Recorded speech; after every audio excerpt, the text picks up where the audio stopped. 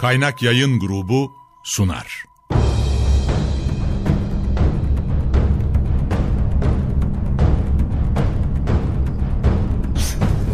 Günaha bulanmış hayatlar, kaybolmuş benlikler, çorak gönüller, onunla yeniden hayat buldu.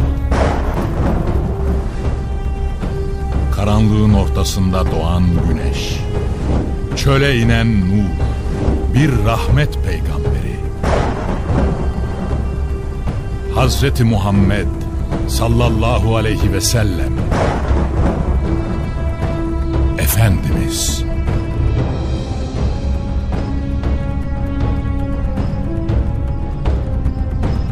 Eser Reşit Haylamaz. Yöneten Yaşar Özdemir. Kurgu Soner Can. Müzikler Brian Keane ve Ömer Faruk Tekbilek. Gönül tahtımızın eşsiz sultanı Efendimiz.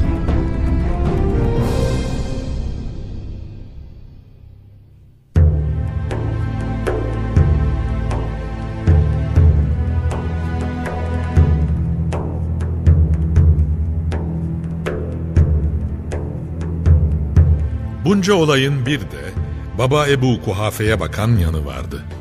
Yaşlı adam evine geldiğinde oğlunun yokluğunu fark etmiş ve nerede olduğunu sormuştu. Aldığı cevapların bütünü oğlunun gittiğini söylüyordu. Bu işin şakası yoktu. Mekke, ticaret, çoluk çocuk, akraba ve eski arkadaşlar, anne ve baba bırakılmış ve bu yaştan sonra yeni bir mekan, vatan olarak seçilmişti. Henüz imanla tanışmamış bir gönlün bunu anlamasına imkan olamazdı. Zira bir kalbe iman girmişse, imanının gücü nispetinde sahibine inanılması güç işler yaptırırdı ve bunları ondan mahrum olanlar asla anlayamazdı. Gerekirse onun için ana babadan geçilir, aşılmaz sanılan badireler aşılır ve evlad-ı iyalden de vazgeçilirdi. Şüphesiz Resul-i Kibriya ile Medine'ye hicret söz konusu olduğunda Ebu Bekir'in aklına ana baba ve çoluk çocuk belki de hiç gelmemiş, yıllar sonra Tebuk'e hazırlanırken diyeceği gibi onları Allah ve Resulüne bırakmıştı. Beri tarafta Ebu Kuhafe oğlunun gitmesini aklına sığıştıramıyor ve karşılaştığı herkese şunu soruyordu: Bunu da yaptı mı? Evladı iyalini burada arkada bırakıp gerçekten de çekip gitti mi? Evet, gitmişti. Hem de arkasına bile bakmadan. Zaten Ebu Kuhafe'nin oğlu Abdullah İbni Osman'ı Ebu Bekir kılan da onun bu fedakarlık ve feragatı değil miydi? Torunu Esma'yı soru yağmuruna tutan Ebu Kuhafe, oğlunun servetini merak ediyor ve endişesini dile getirerek soruyordu. Allah'a yemin olsun ki o büyük ihtimalle servetini de götürdü değil mi? Esma temkinle cevapladı. Hayır ey babacığım. Şüphesiz o bize çok büyük imkanlar bıraktı. Hatta Ebu Kuhafe'nin gözleri yaşlılığın da tesiriyle az görmekteydi. Ve bu durumu da değerlendirmek isteyen Esma, küçük küçük taşları bir araya toplayarak üzerini bir örtüyle örtecekti. Arkasından da elinden tuttuğu dedesini babasının kendilerine servet bıraktığı konusunda ikna etmeye çalışacak, elini taşların üzerinde gezdiren Ebu Kuhafe de böylelikle tatmin olacaktı.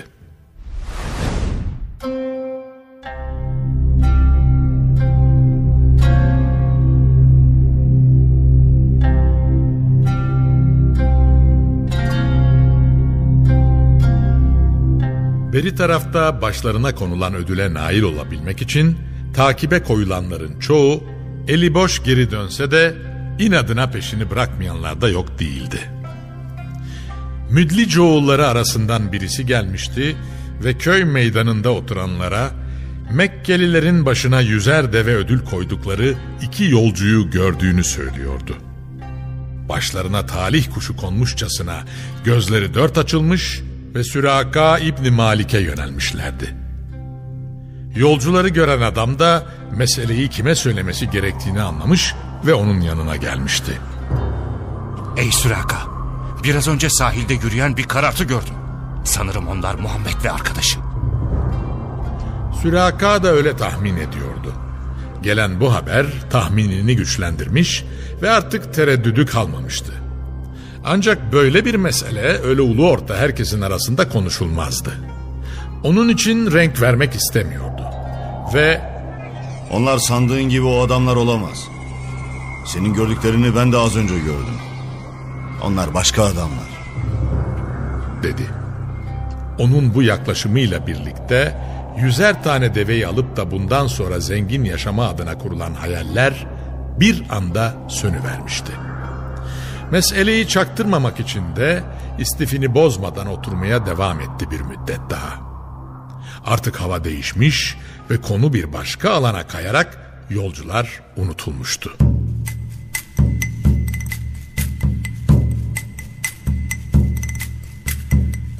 Süraka yerinden kalktı ve evine geldi. Hizmetçisine yolculuk için hemen atını hazırlamasını ve falan vadiye gidip de kendisini orada atla birlikte beklemesini söyledi. Ardından da mızrağını alarak evin arka tarafından çıktı ve hizmetçisini gönderdiği vadiye doğru yöneldi. İşte şimdi herkese atlatmıştı. Vaat edilen develere tek başına konmak istiyordu. Ve çok geçmeden hizmetçisiyle atının olduğu yere gelmiş, sessizce bir yolculuğa başlıyordu.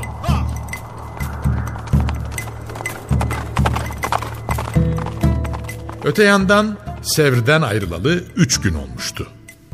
Mukaddes göçün kutlu yolcuları hiç beklemedikleri bir anda arkalarından bir toz bulutunun hızla kendilerine yaklaştığını gördüler.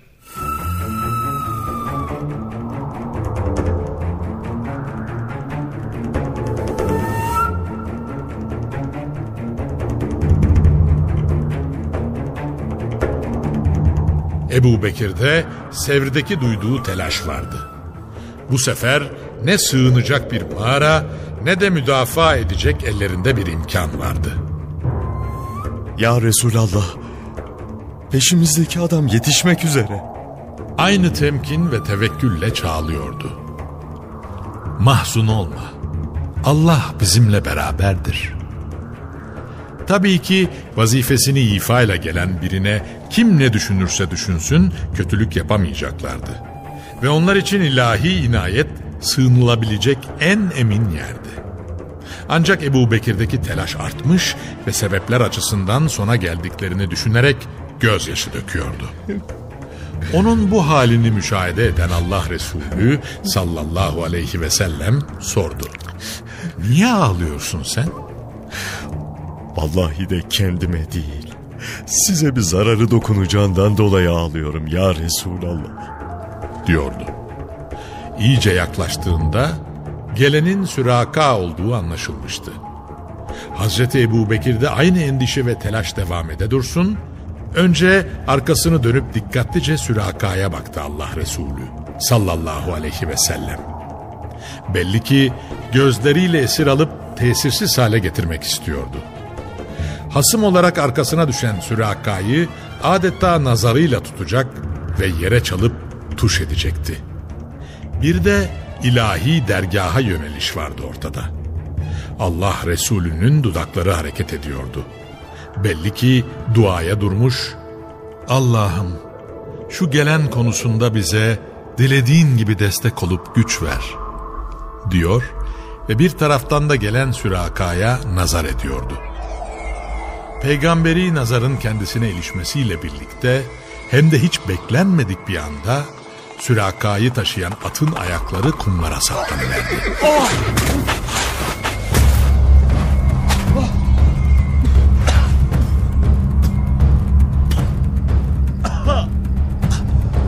Metrelerce ileriye savrulmuş ve bulunduğu yerden bir toz bulutu yükselmişti semaya.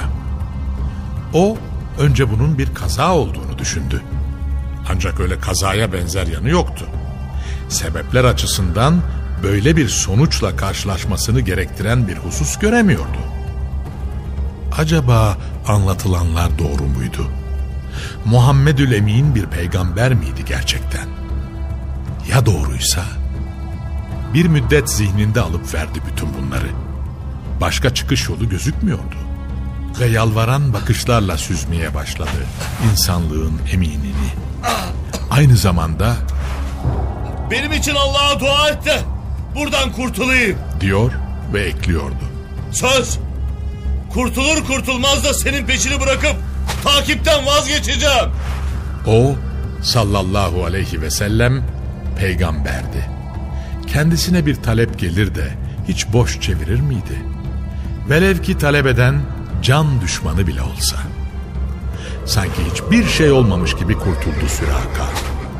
Başlarına konulan mükafatın büyüklüğü duygularını esir almış gibi görünüyordu ve toparlanır toparlanmaz yeniden atına binip mahmuzlamak istedi. Yine aynı nazarlar vardı üzerinde ve atın ön ayakları tekrar saplanmıştı kumlara. Devasa bir toz bulutu yükselmişti düştüğü yerden. Büyük bir şok geçiriyordu. Hiç sebep yokken atın ayakları öncekinden daha derine dalmıştı ve bir türlü çıkaramıyordu. Olanlara bir mana veremiyordu. Bunca yıldır buralarda at koşturuyordu ama ilk defa böyle bir olayla karşı karşıya kalmıştı. Yok, Ebu Cehil değil, belki de Ebu Bekir haklıydı. Öyleyse ilahi inayet altında yoluna rağm olan bu insanlara kötülük yapmaya çalışmak beyhudeydi. Bu sefer yürekten sesleniyordu. Ya Muhammed, anladım ki bu başıma gelenler senin duan sebebiyledir. Benim falan yerde develerim var. Onlardan istediğini al. Ama ne olur bir kez daha dua et ki buradan kurtulayım. Söz bir daha tövbeler olsun ki kesinlikle peşini bırakacağım. Önce develerine benim ihtiyacım yok diye cevapladı Allah Resulü sallallahu aleyhi ve sellem. Ardından da kurtulması için duada bulundu.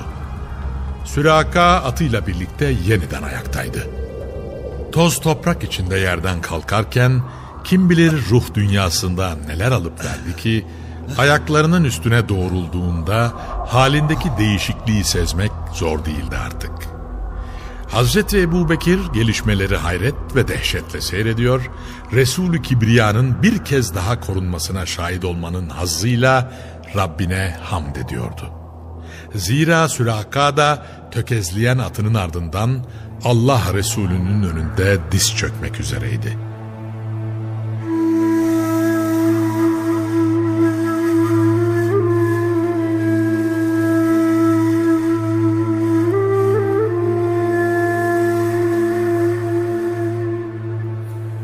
Üzerine teslimiyetin boyası sinmiş, usul usul huzura geliyordu.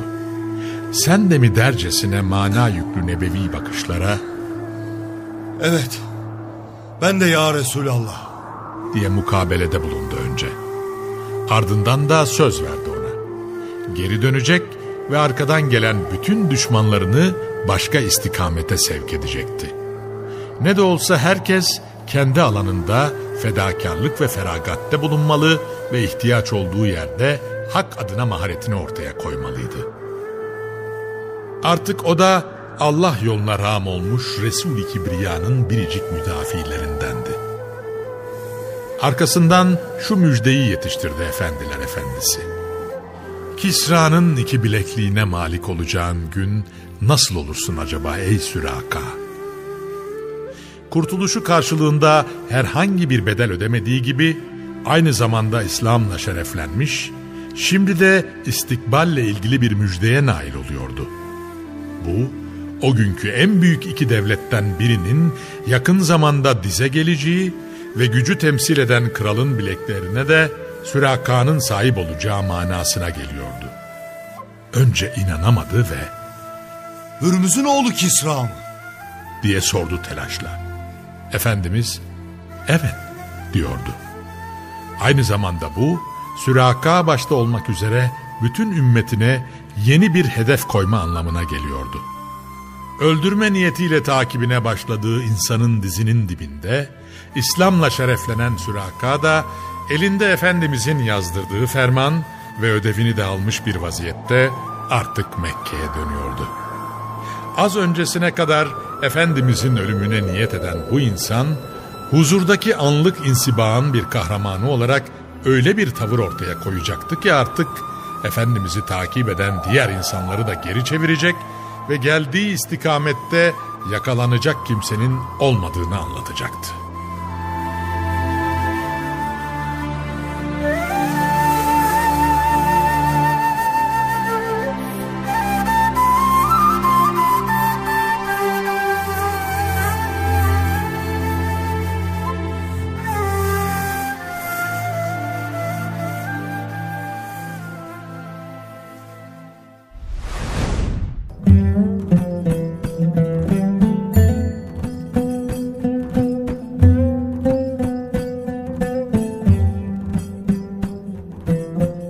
Yol boyunca Hazreti Ebubekir radıyallahu anh, Efendimiz'e en küçük bir rahatsızlığın ilişmemesi için azami gayret sarf ediyor ve onun rahat etmesi için her şeyini ortaya koyuyordu.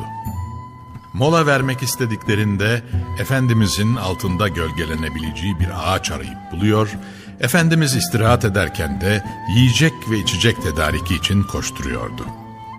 Bazen Hazreti Ebubekir'in karşısına ticaretle uğraştığı günlerden bir tanıdığı çıkıyor ve yanındaki adamın kim olduğunu soruyordu.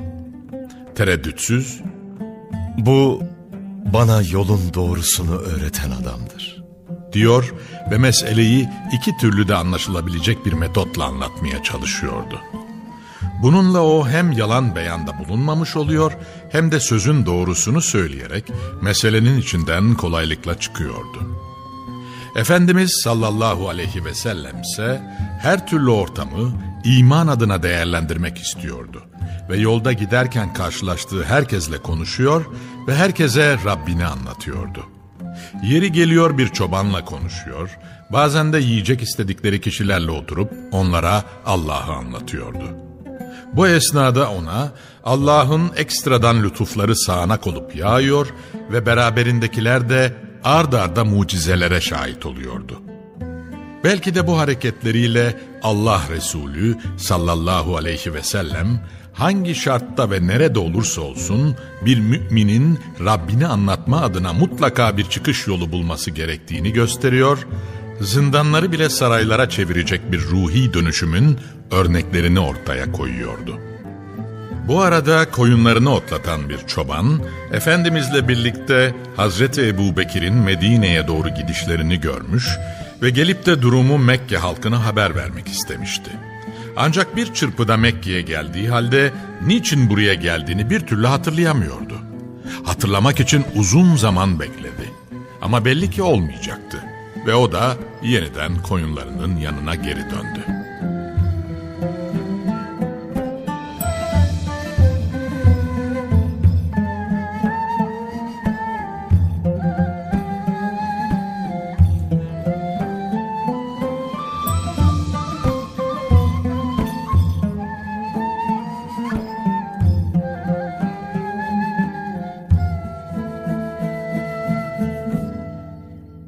Kaynak Yayın Grubu sundu.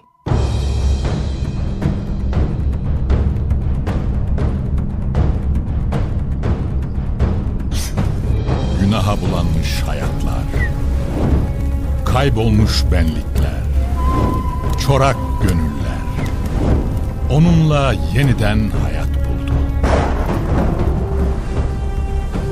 Karanlığın ortasında doğan güneş, çöle inen nur, bir rahmet peygamberi.